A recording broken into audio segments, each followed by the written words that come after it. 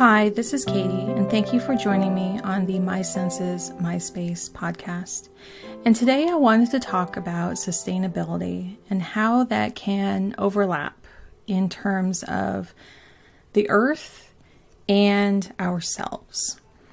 And climate change is real. It is happening now. I think a lot of people can refer to it in the future and say, well, this is our cutoff. But a lot of times that's like an end date. And so we have to work backwards and we have to be working on this now. And I do think a lot of people are working on it now in trying to come up with things, but it's often this guilt that weighs heavily on this as well. I grew up as a designer and I studied web design and print design, and in about 2008-ish, I went to this fantastic conference that focused on what a designer's role can be in sustainability. And we could be the ones that could help people with money, the corporations, the companies, even if they're smaller, make really great decisions about the actual things that are being produced and how much energy is being used on, say, a print job, or even if it's a digital job, like how many servers are being used and how much energy does it take to power those servers.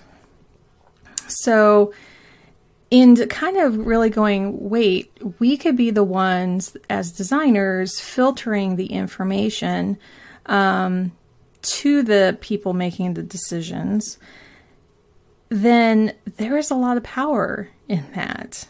I think there are a lot of people who step into that position of making those decisions, whether they're designers or other managers in the room when they're making those decisions. A lot of it can come down to, well, what's the cheapest way we could do this? But designers can step in and say, if we're putting this product out into the world, what is its life cycle? What does it mean when this product enters the marketplace, is being shipped, and is in somebody's life, and when it needs to leave somebody's life? How can it be recycled? How can it be reused? Where does it go from there? And so to kind of envision that whole life cycle of how things are being used that's the designer's job. That is, people who really specialize in sustainability for corporations. That's their job. How does that apply to us, though?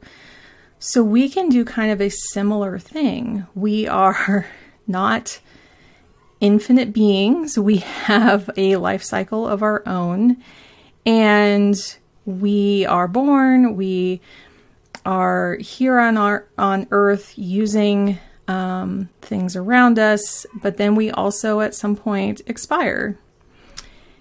And I won't go into that. This is not a death talk, but I see a lot of value in designing your life.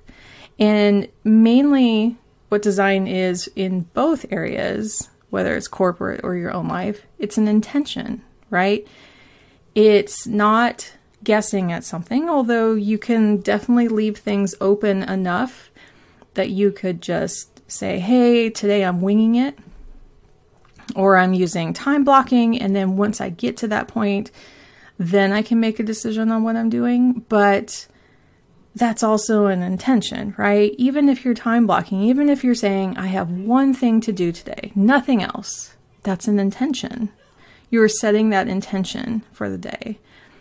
And that intention was created upon how much energy you have for the day. And so all of our bodies are different. All of our energy levels are different. All of our brains work different. And that's a beautiful thing, right? So we have to kind of take all the information of what our bodies can do And then think about how we're going to design our days so we don't reach burnout quickly. Now, we're going to be like a pendulum swinging back and forth, where some days there's not too much and then other days we overdo it. But also when that pendulum swings, it's letting us know our edges. Like, those are our boundaries. It doesn't feel good if we maybe just sit all day and we have the energy. I'm not talking about like, hey, I need a day of doing nothing. You need a day of doing nothing, right? What I'm talking about is like those days that you feel like you really want to get things done, and it feels like progress when you get those things done. And then on the opposite side of like, wait, I scheduled way too many things. I can't do this all in a day.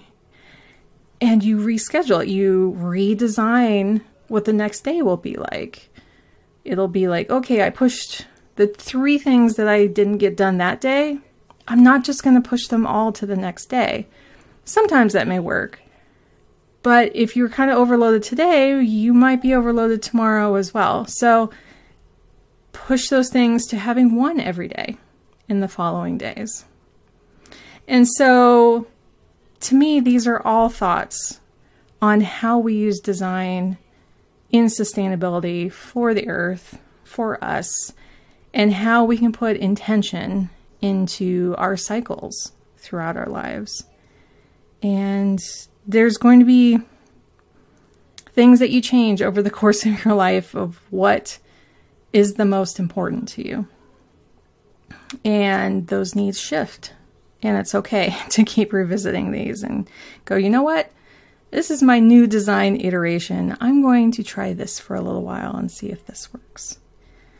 So I hope this gives you a little bit of, I don't know, something to noodle over and think about how can you look at your days in your life as designs, as intentional ways of using your energy instead of thinking that you have to do it one way, or you have to do it the cheapest way, or you have to do it at your own body's expense.